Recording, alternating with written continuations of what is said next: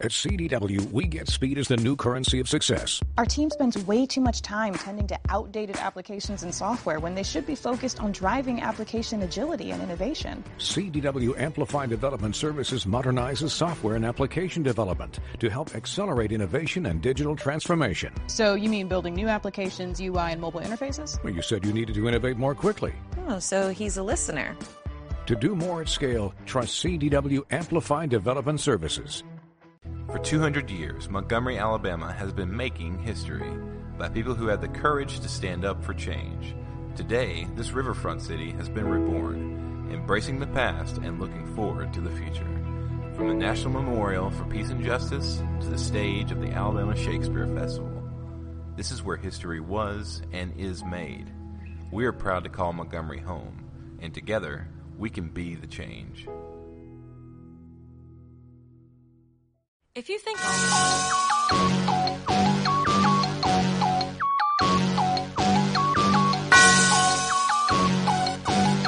yeah, I love my HBCU, and boy, I love it, I love it, I love my HBCU, and man, I hope my team they won. Yeah. I hope my team they won.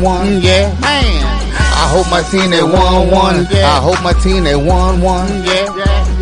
I tune into the HBCU Sports Lab to see if my team won or lost. If they lost, I'm quiet as a mouse. But if they won, keep tab. I'ma do the dab, yeah.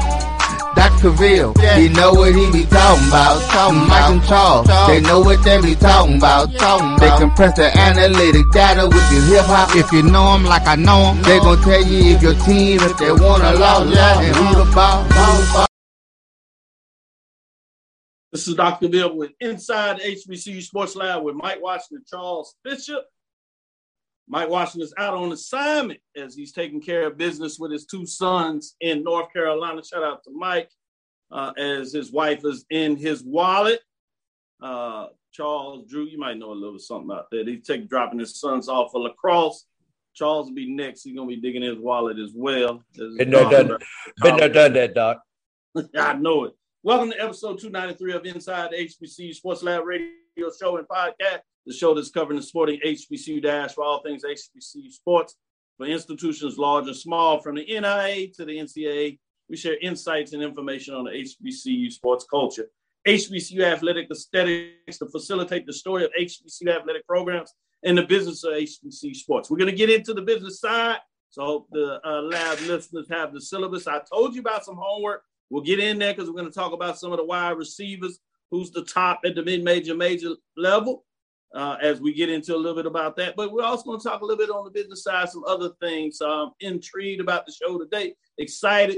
So we're going to make sure you have some other assignments, multiple assignments as we get into Thursday, because we got to pull our weight this semester because school is starting. I'm your host, Dr. Kenyatta Cavill, along with my co-hosts, A.D. Drew and Charles Bishop.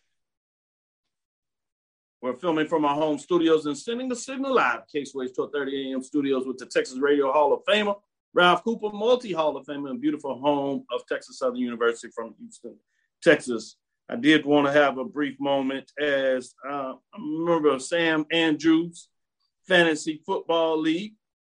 And unfortunately, we have sad news as we have lost one of our members this past weekend, if you would. And so I would be remorse if I did not give a moment to Andre Gray, who was the member of the league for a long period of time. And so just wanted to acknowledge that passing of him this past weekend. Today's episode of Inside HBCU Sports Lab is sponsored by THG Agency, LLC. THG Agency is a company that provides sporting and educational and consulting and data analytics. As we get into the business side of here, I did want to make one announcement. I will be on HBCU Nightly with Mr. Joshua Sims Sr. from Twitter Spaces, as you know, for an interview on NCAA governance and structure and the effects of HBCU opportunities for changing the operational landscape, as we hear a lot of discussions of what HBCU should and shouldn't do. Many of them great ideas, but I think it's important for us to kind of understand NCAA governance, which will certainly make things challenging. Some things were not even within the rules, so you actually would have to get a rule in place. So that's some of the challenges I don't believe people know about. So check that out. We'll be at 8 o'clock Central Standard Time, 9 o'clock Eastern. So I'll get in a little bit of that. Before we do that, though, I did want to hop off on some of this news here and see your thoughts on this. Talking about Twitter Spaces. HBCU, particularly Jackson State and FAMU, has a great tradition, as many of you all know. But Deion Sanders and Willie Simmons says that time has come that comes with some changes as they jumped on with Twitter Spaces conversations. As you basically had Luther Campbell, Uncle Luke, as many of y'all know, hip hop legend, who's a huge fan of HBCUs, particularly FAMU, as he followed his brother went to FAMU, for those that may have not realized the connection he's had there, and he's followed it. Coaching in high school in the Miami, and a lot of people understand the talent in Miami. But they were doing some great branding, if you would, marketing, advertising for the Orange Blossom Football Classic. So if you can go back to Spaces and check that out, interview, or you can go to HBCU Game Day. HBCU Sports had a breakdown of many of the things there. And Charles had talked about this at times when you say, are we ready for the changes that may be necessary to really take HBCU sports to the next level? Some great dialogue in there, some tough things that you may not grasp if you're just really into some of the comments, because they can come hard and heavy. But if you really look at the overall framing of it, a lot of things that you can take out of that and learn in terms of the biggest spot of where they're trying to go in terms of understanding that HBCUs have a great opportunity in space. And while you, in my opinion, you got to hold on to the importance of the history, to some degree, the culture, but that doesn't mean that you can't find a unique way to move forward. I'm going to go with you, Charles, first. What are your thoughts on that? I applaud them for tackling, hard items to grasp sometimes. I take my head off to Coach Simmons and Coach Prime in terms of attempting to, I guess, answer some of the burning questions that a lot of us fans have. So it's not always easy. I think HBCU sports, HBCU athletics is unique in a lot of ways. And sometimes when you take a look at the uniqueness and governance and things of that nature and how to go about tackling all that and the culture, it becomes a bit of a sticky wicket. So it's very refreshing to hear people like yourself, Dr. Ville, and others try to tackle some of the very difficult things that we encounter within HBCU athletics. Thank you for that acknowledgement. Well, what I thought was interesting, BJ Jones, some others do HBCU Twitter Spaces, get in some dialogue. And I've seen where you have 80, 70, 80, 90, upwards to 100. But, I'm always in analytics, according to Mike. Shout out to Mike with data points. And I noticed at the end, as I was looking at the numbers, you had 750 people that jumped on that. So that shows you the power of brand and people in that space of what they can do to elevate those that come in and want to hear something about the HBCU sports culture. So there's some good in taking that. So I'm going to go to you, AD Drew, and get your quick thoughts on that as well. To quote the immortal Sam Cooke, a change is going to come. And that change has been coming for the last 5 years, because 5 years ago, no one gave a damn about anything with HBCU sports outside of us who were in the midst of the HBCU sports diaspora. Now we've got all these outside influences coming in, recognizing what we recognized when we were in high school and made the decision to go to an HBCU, and with our fathers and grandfathers and mothers and grandmothers did beforehand. Now people understanding the marketing opportunity and the other opportunities that go along with these HBCUs. So the fact that you have 750 people on a Twitter space, I don't think Twitter Spaces didn't exist 5 years ago when I'm talking about this page started coming around. The fact that we control our own story through new media, social media, Twitter, Facebook, YouTube, things like that. It is amazing. Look at my brother up here on the screen and what they have been able to do in the media space that they created.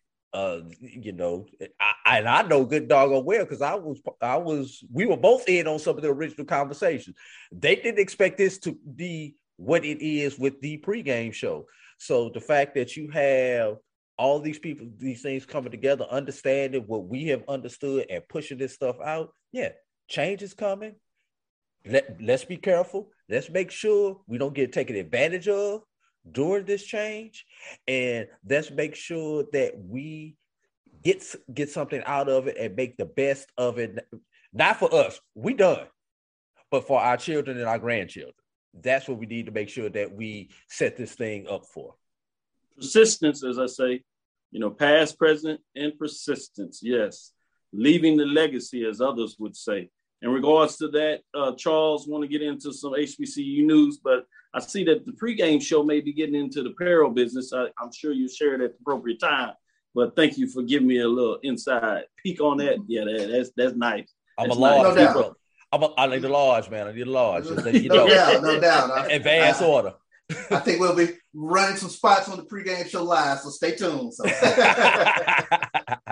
There you go. I'll take that.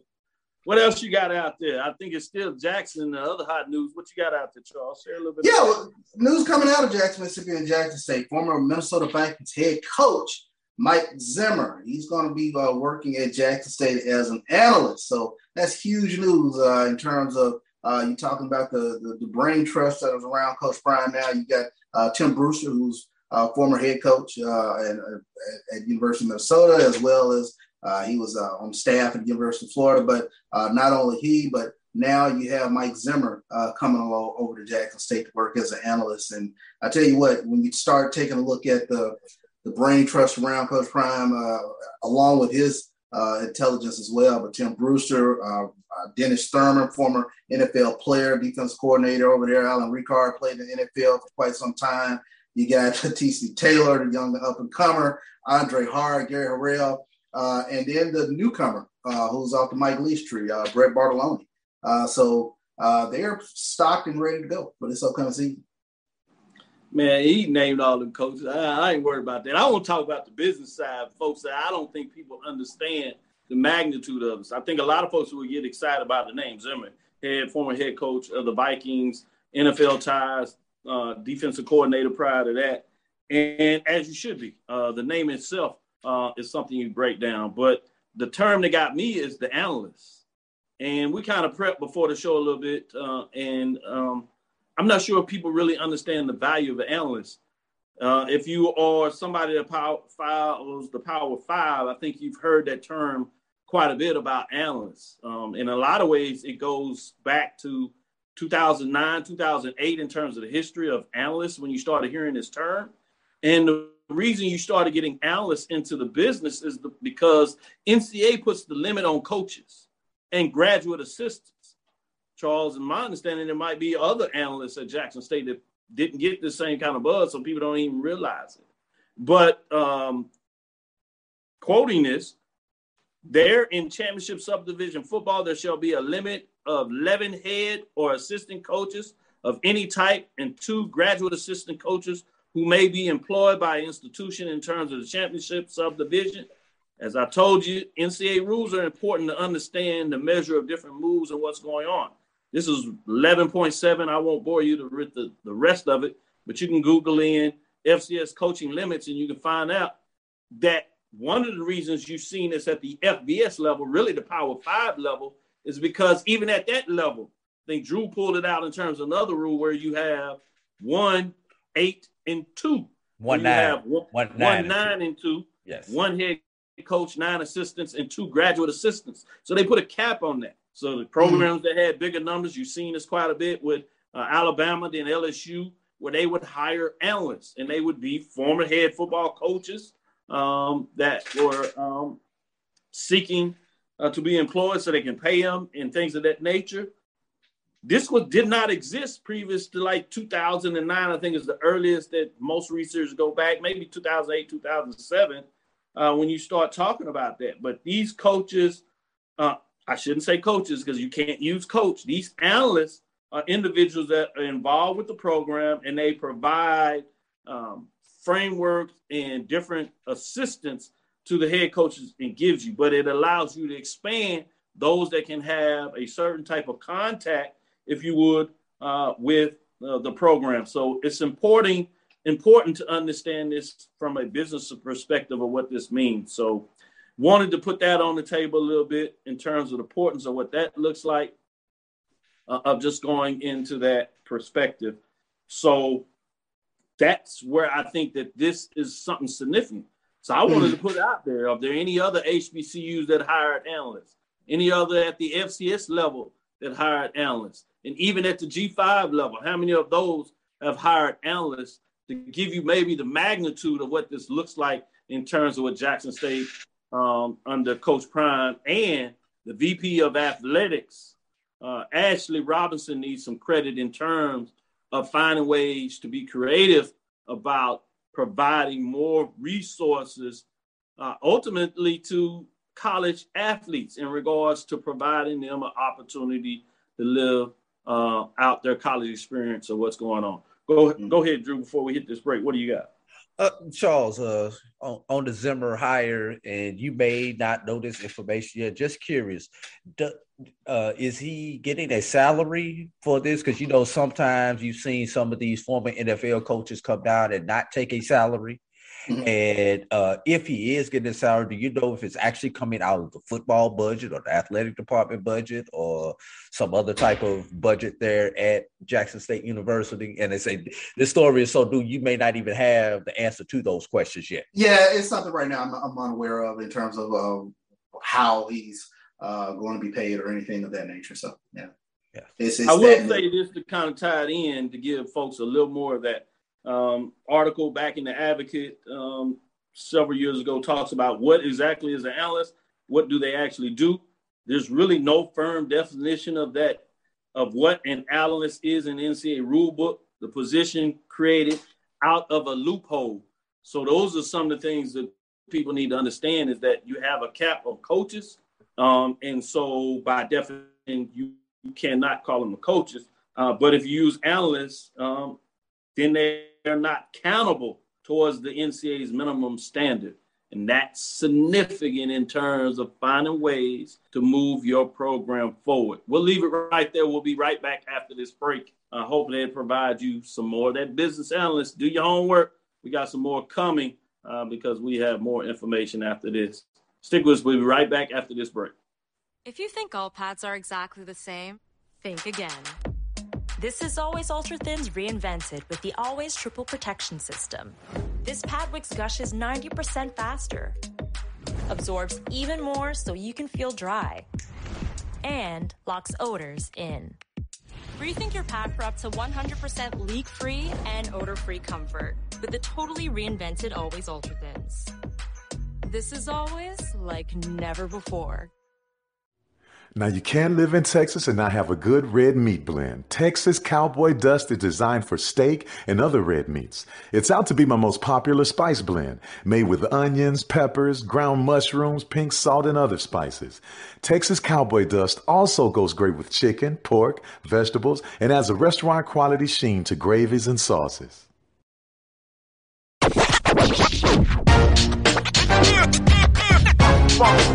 It's like a loop machine. All around town, people trying to get down. Vanilla smoked sea salt seasoning is for seafood. The tarragon and fennel bring out the natural sweetness in seafood. I also use it in rice dishes, on yams, asparagus, blueberry pancakes, and believe it or not, chocolate chip cookies. Vanilla smoked sea salt adds a salty and savory component to sweet dishes that create a symphony for the tongue.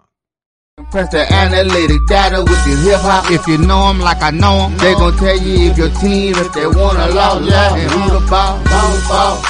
So listen to Professor, yes sir, and pay attention, cause he gon' teach a lesson. 12 minutes to do the This is Dr. Ville with Inside the HBC Sports Lab with Mike Washington, Charles Bishop. Sitting in as a clinical professor is none other than A.D. Drew. wanted to get into a little bit more news before we get into the breakdown of the running backs in terms of mid-major and major division that will be helping out those wide receivers and the quarterbacks that we talked about last week. If you didn't see that, go check out the shows from last Tuesday with the quarterbacks. And then on Thursday, we did the wide receivers. Now to the running backs. And Thursday, we'll do the offensive linemen or the whole offensive line. We'll see where these gentlemen want to go with that. Starting with you, Charles. Some more news of the day. What else you got out there? This comes to us from HBCU Sports, but Kenny Monday, the first Black Olympian gold medalist in wrestling, is hired as a wrestling coach at Morgan State. So this is huge. Monday, the first Black wrestler in the history to win an Olympic gold medal, is a National Wrestling Hall of Fame inductee, three-time Olympian, and former NCAA All-American standout who brings a championship-level coaching pedigree and an expansive yet impressive resume to the Morgan State Bears, looking to restart after a 25-year hiatus. I know there's music to my nephew's ears because he's a wrestler over there in the Maryland area. So kudos Morgan State in terms of getting that wrestling program back up and going. And you got Kenny Monday to take over that program. That's wrestling, not wrestling, correct? Yeah, wrestling. Yeah, not wrestling. that being sound wrestling. Not Hacksaw Butch Reed. No ropes. No ropes. Man, I like when you talk about the hard reset. I think to come in with such a coach that has been at the highest level is significant when you're trying to do opportunity to really brand wrestling at Morgan State. So it'll be fascinating to follow that. Great information there. Want to get in with you, Drew. What are some other news on your mind that's hot out there in the HBCU sphere? Just a quick comment. There are only about 4 HBCUs with wrestling programs. I know Allen has a wrestling program. Bluefield State has men's and women's wrestling. Those are the 2 that come to mind off the top of my head. There's a Division I, can't recall it right now, and I'm just I'm going off the top of my head. So I know Morgan State is only a handful of HBCUs that offer wrestling, men or women, at this current point. But getting into my news, I'm the D2 king. So Bowie State, Albany State, welcome to the top 25. That is by the AFCA, American Football Coaches Association preseason poll. So CIAA champion Bowie State and SIAC champion Albany State cracked the top 25 this year. Bowie State is looking to secure their 4th straight CIAA championship. They went 12-2 last year, 9-1 in the regular season. Albany State start off as the 18th ranked team in the country right now. Excuse me, Bowie State is ranked number 8. I'm sorry, I meant to put that out there. Albany State comes in at number 18 in the country. Went 10-2 overall last year, 9-1 in the regular season. One of the top defensive team, 6 shutouts on defense. I'm gonna put it, and there's an asterisk to that 6 shutouts on defense. They had 6 shutouts. They had 2 additional games where they did not allow a defensive touchdown. They had 1 game when the special teams gave up a touchdown, and 1 additional game when the offense gave up a touchdown with a fumble 6. So defense had 8 shutouts, as Coach G has reminded me so many times when I've talked to him. So kudos to those 2 with their top 25 selection. And sidebar, D2football.com will be coming out with their top 25 poll next week. You think both Albany State, Bowie State will be in there? Any other chance of HBCU might slide in there? Definitely, those 2 will be in there. Outside chance, Fayetteville could slide in there, but that would be the max 3. But I think two are a lock. Those 2 are a lock. Great point. I'll be interested to see what that looks like. Much love to the HBCU Division II programs in there. Share some love with NIA. I want to see where Langston comes in and see if they find a way in the top 25 for those NIA polls. I saw you shaking your head, Charles, in agreement with that. But want to stick with you in terms of some other HBCU news up there. Black college football players of the year. Anything on that has caught your eye in terms of what that looks like? Yeah, actually did. You got Travis Hunter and Isaiah Land. They headlined the Black College Players of the Year candidates in terms of being on the watch list. So if you go to HBCU Sports, HBCU Game Day, they probably have it as well. But full listing of all the watch lists people and standing out. You got Travis Hunter as a true freshman joining this watch list. Then you also have Buck Buchanan Award winner Isaiah Land joining this list, as well as Jackson State teammates of Travis Hunter, Shadur Sanders, and Malachi Wideman. Well, Malachi Wideman had a huge season last year for Jackson State, so he joins the watch list as well. So a lot of great players out here on this Black College Football Player of the Year Award watch list. What I appreciate so much is those folks are not like punishing the freshman there in terms of the talent that he could have. You've seen different articles that are looking at all these players, which included 49 players from 26 different HBCUs. Players per conference breakdown. This is always intriguing to me. MEAC with 13, SWAC with 13, SIAC with 10, CIAA with 8, OVC with 3, the Colonial with 2. Fascinating to see what that breakdown. Sticking with you, Charles, any thoughts in terms of what that looks like when you see the breakdown there? Interesting breakdown. I guess I'll take a look at it. MEAC was six teams, but 13 players. It talks about, you talk about the talent that's in the MEAC. That's pretty significant. SWAC with 13 players, SIAC 10 players, CIAA with 8.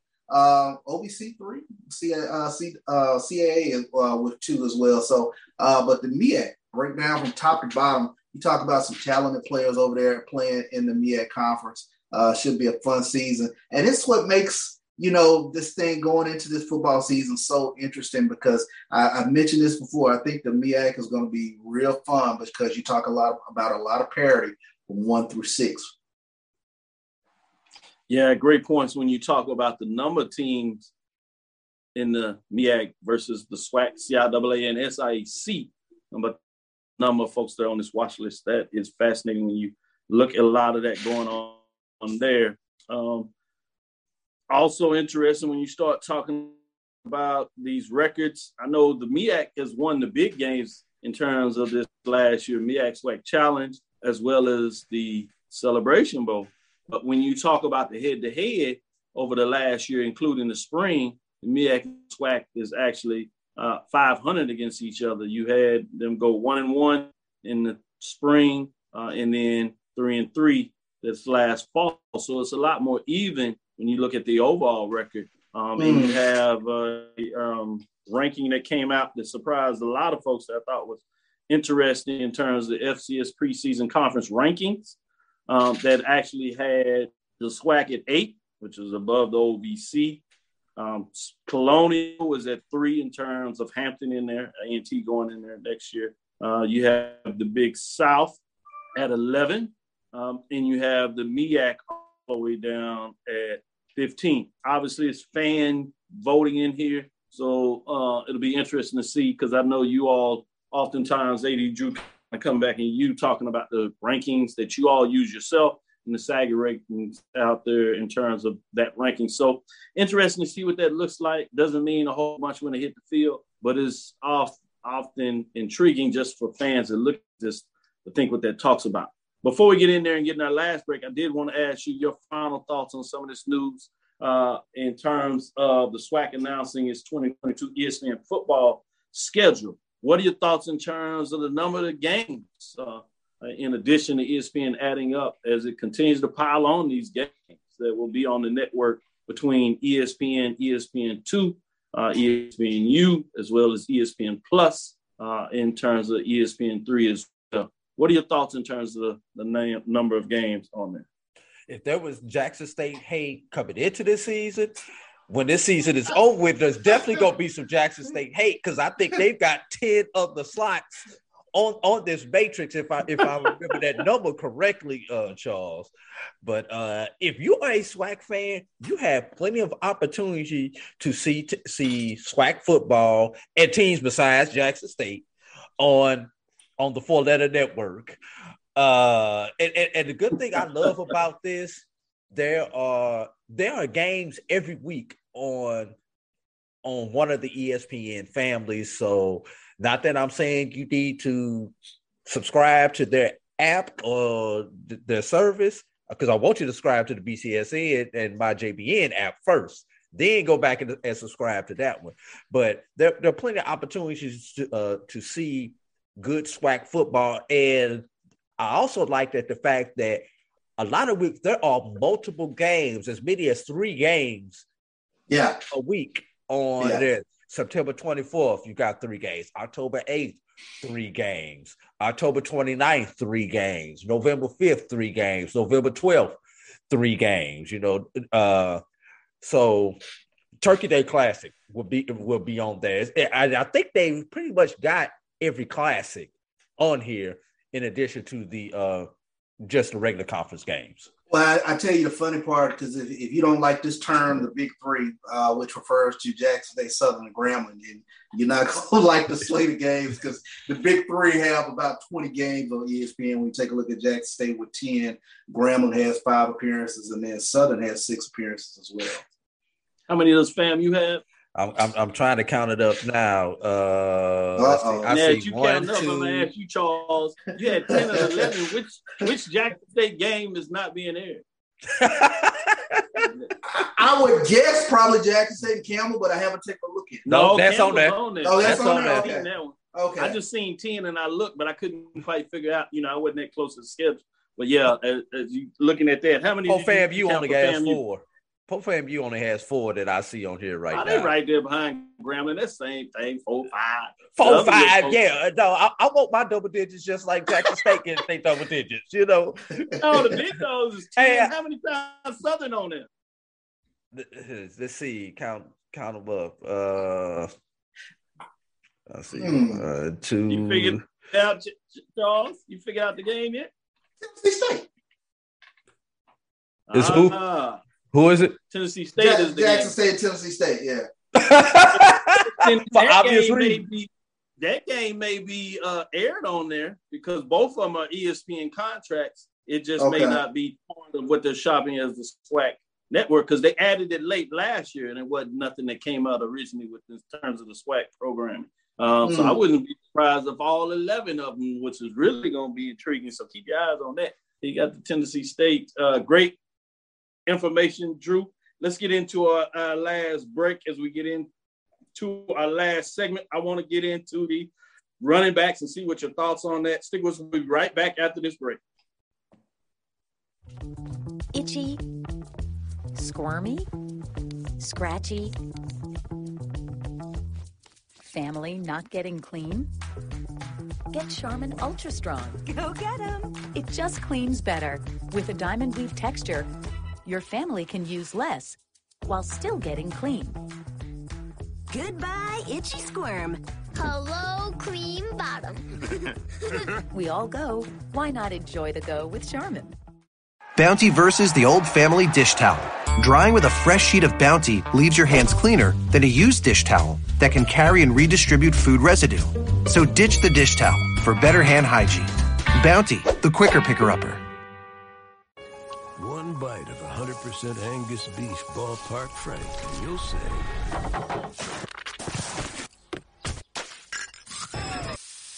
hello, summer. Oh, yeah, it's ballpark season. Oh, that spin class was brutal. Well, you can try using the Buick's massaging seat. Ooh, yeah, that's nice.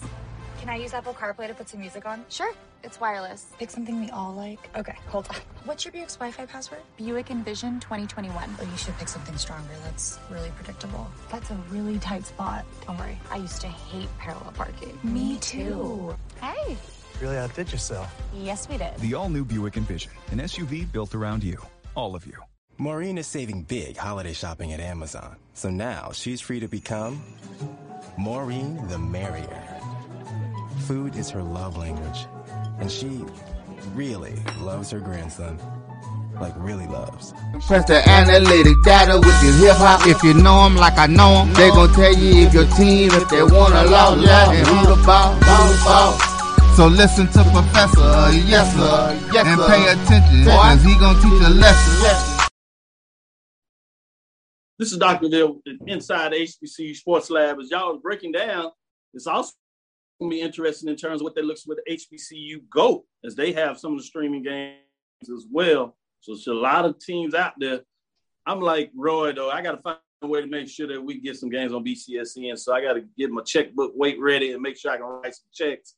So Commissioner Dr. Charles McCullin, I'm coming with you. I'm going to write a check. I want some games. I want my own games.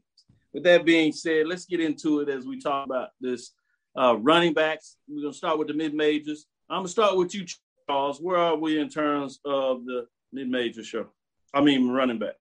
Let me start with number 3. I'm going to go with, for me, Ike Brown and Lane. He's one of those hard rushing running backs, number 4 in the SIAC in rushing in 2021 with 700 yards. Then I'm going to go at number 2, Sidney Gibbs at Shaw, who leads that Shaw rushing attack. And then my number 1 back is Jada Byers. Jada Byers is from Virginia Union. Tremendous season last season for Virginia Union. He led all CIAA rookies with 910 yards rushing, and he also had 10 touchdowns. So those are my top 3 mid-major running backs. Going to you, Drew. Do you got different ones? Are you in agreement with Charles? Are y'all different? Y'all agreed a little bit on the wide receiver. That seemed to work out. What do you look at? Doc, I think Charles is cheating off my paper and copying my homework because he's got the same answer, the same stats. So wow. I don't need to be. We don't need to be in front of the disciplinary committee for plagiarism. Okay, just put that out there. So since I actually agreed on all 3 of the ones that he put out there, I'm going to throw 2 other names out there as food for thought. The number 1 is Malik Newton from West Virginia State. He had 621 yards last year, averaged 69 yards a game and 3 touchdowns in that tough MAA Mountain West Conference, excuse me. And the one I'm surprised you forgot, Charles, off your list is Emmanuel Wilson of Fort Valley. He is the only returner to average over 100 yards per game, averaging 119 yards per game and 7 touchdowns for Fort Valley with only 635 yards. He missed a few games, but still 100 yards a game is 100 yards a game, Charles, however you break it. 100 yards a game is 100 yards a game, and I think that's where my honorable mention came in because I saw that there were some games missing from last season, so I didn't have him in the top 3. So a healthy season, we may be looking at 900, close to 1,000-yard rusher right there. Right there with Jada Byers. I think so. Yeah. Mm-hmm. So with that, let me ask you this before we get into the major division. Drew, what do you look at when you're talking about the quality of a running back? Are you just looking at yards that, a lot of people do? Or are you talking about somebody that can catch balls out of the backfield? And Charles, you can think about this because I'm going to come to you with this as well. Mm-hmm. Well, in today's game, you really want a running back who is multi-versatile. Can you put him in that slot, and when you go to a 4-wide or a 5-wide package, and put that running back in the slot without actually subbing him out, which kind of keeps the defense on their toes because they don't know what that person's going to do, or even bringing him out the backfield and let him catch the ball in space. That's number 1. But obviously, we're talking about a running back. So let's get back to the basics. Can he rush the football? Can he tote the rock? Basically. And does he tote the rock in between the tackles? Or is he a little league running back, as I like to say, always looking for that outside lane and trying to bust the big one? If it's fourth and 1, can you give him the ball on 4th and 1 or 4th and goal? I like that. Those are the 3 things that I look for in a quality running back. Yeah. Charles, I want to see your thoughts on that, but I'm going to add, I didn't hear anything about blocking. I know you got a big-time quarterback you want to protect back there. Yeah, I need you as well. I need you ready to pick up a blitz. In terms of what is the put together as a running back?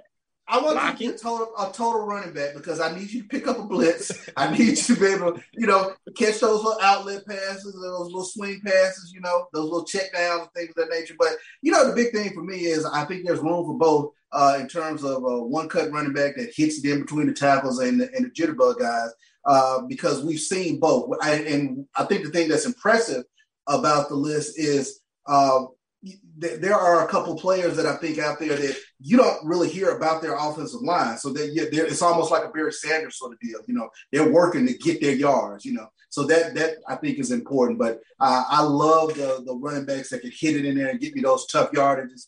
If it's a 3rd and 4 and, everybody's looking for a pass, well, there's a little draw play and he gets me my first down. That it's the sort of things that drive fans crazy. Like, God, we gave up, and it kept the drive going. Those are the running backs that I love watching.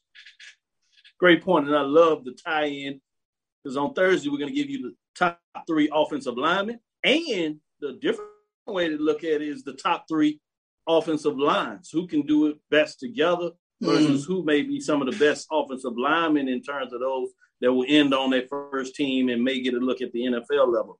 Going back to you, Drew, I want to get your thoughts in terms of your top 3 major division running backs. Well, this is a little bit tougher, and it was tougher figuring out who my number 3 was because my number 2 and my number 1 were a little bit more obvious. But I've got to go, and this is tough. I'm going to go a little bit off the radar. Tough for real. With Kendrell Flowers from South Carolina State. 857 yards, 10 touchdowns, 71.4 average. There are a couple other backs who had better statistical seasons, but he played for the national champions. So you get bonus points for playing for the national champions. Yeah. So he's gonna move to the number 3 slot. My number 2 is Gary Quarles, Alabama A&M. You would think when you had the likes of a quarterback the way that he had last year, you would think that your running back would not rush for almost 1,000 yards, but he did. 955 yards, 10 touchdowns. So, that one's up there. But my number 1 has to be Khalid Johnson from Valley. Yes, that Valley. Told you Valley is nothing to be played with 1,000 yards rushing, 8 touchdowns, 92.5 average. So those are the 3 that I have come with. Anybody, any those on outside that kind of tease you a little bit that they might need to keep your honorable mentions, as they may say? Let me put it. I'm gonna let Charles throw his out, and then if Charles doesn't pick him up, then I'll come back and I like that. Let's do a little bit of tease. We'll go to you, Charles. Tease out there. What are your top 3? I have to admit, I have a complete and total MEAC bias with regards to running backs because they always been getting them tough yards. I mean, from all them Celebration Bowls and MEAC swag challenges, they just move the pile. So I just love that sort of running back, that rugged running back that they have over there. So I had to adjust my thinking on this a little bit, but Kendrell Flowers was definitely my honorable mention in terms of his production in South Carolina State. And like you said, he played for the Black College National Champions, and he rushed for quite a few yards for them. So I give credit to him. My number 3 was Garrett Qualls at Alabama A&M, and that's what I'm talking about. With regards to running backs, you don't see Alabama A&M's offensive line on any preseason all SWAC selections or anything like that. And so to me, Qualls is getting it, getting it on his own, finding a way to get it done, so to speak. So Garrett Qualls is my number 3. Caleb Davis from Valley is my number 2. And my number 1 is number 1 running back in the MEAC, J.J. Davis at Norfolk State. Nice. As you give your honorable mention, Drew, Jeff Roberts said any running back from A&T or RBU, running back U, and they certainly were in it. Struggled a little bit last year from the running back position, but do they have anybody maybe on the watch list to check out this year, or do you have somebody else as your honorable mention, Drew? My honorable mention comes from another one of our HBCUs that we have that we tend to forget, and that is Devin Starling. Tennessee State, yeah. Yes, Devin Starling from Tennessee State with 800 yards, 3 touchdowns, 72.7 average. So, I just wanted to throw him out there. We haven't forgot about y'all up there in Nashville, So I know Jackson State definitely is aware of him and will be aware of him during week 2. I believe that is when the Southern Heritage Classic is. So that's the one name that I had on my list as an honorable mention. You did get into the independence with Tennessee State, so that's fascinating. It also sets it up for that Southern Heritage Classic. At this point, not televised. We'll see if that thing changed. So I'm fascinated what that may look like. But great points made by you both. Anything that you want to tease out that they should be thinking about in terms of offensive linemen as we do that Thursday? Not names, but what do you start to think about, Drew, when you start thinking about the offensive lineman that's going to get it done for those quarterbacks that we talked about last week, and obviously the running backs that we just talked about today?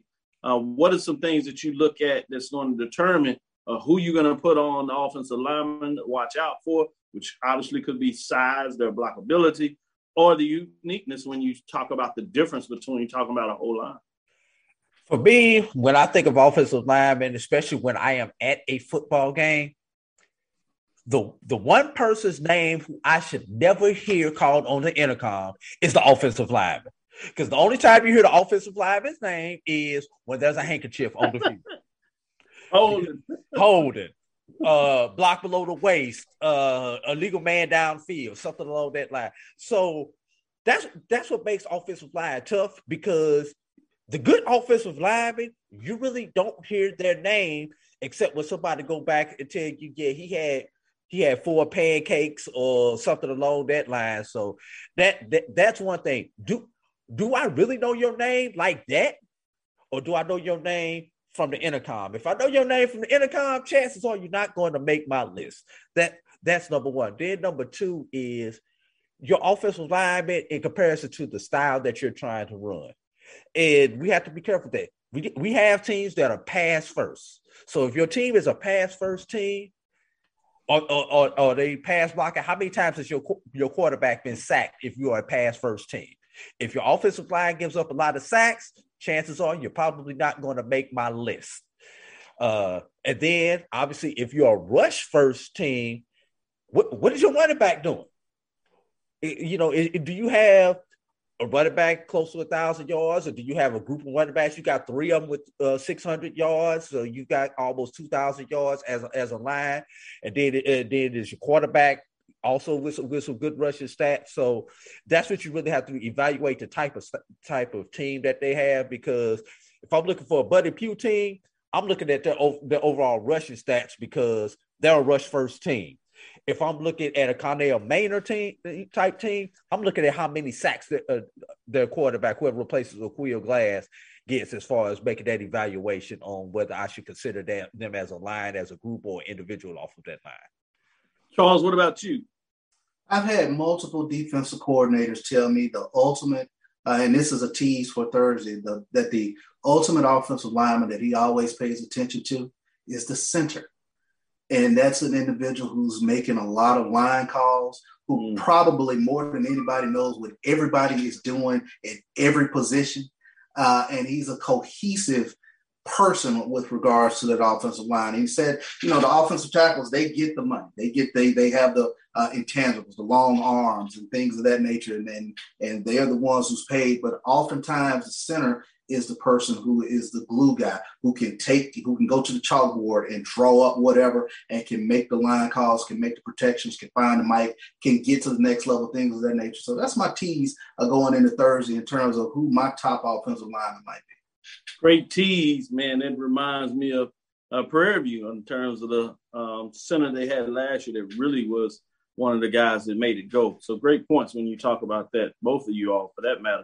Thank you for listening to Inside the HBC Sports Lab. Make sure you share our podcast with your friends and colleagues. I am Dr. Kenyatta Cavill, the Dean of HBCU Sports, coming from inside the lab in the College of HBCU Sports with Mike Washington, Charles Bishop, and our guest, A.D. Drew today. Again, we want to thank you for listening to Dr. Bill's Inside the HBCU Sports Lab with Mike Washington, Charles Bishop, every Tuesday and Thursday. We'll be back at Thursday at 6 o'clock. We look forward to next week as we discuss the latest in the news as we get you the information on Thursday as well. Get ready, because we'll start to come back on Sundays as we'll give you the post analysis of games as we get things started in a couple of weeks. Follow me, Dr. Kenyatta Cavill, on Twitter, Facebook, and Instagram. That's DrKenyattaCavil. That's DrKenyattaCavil. My JVN, my BCSN. As you start to watch, make sure you follow all the shows. The pregame show, 1876 in Sports and Culture is coming. AD Drew has had a great show on Sunday in terms of Brian and the AD Sports Rap show, as well as ONG Strike Zones on Wednesday, Carlos Brown on Saturdays, and we will have BJ Jones coming back with the HBCU Sport Football Report as well. Dream big, continue to move forward. We will talk with you soon. Charles? Of course. Drew? Lecture. Dismiss. We'll holler.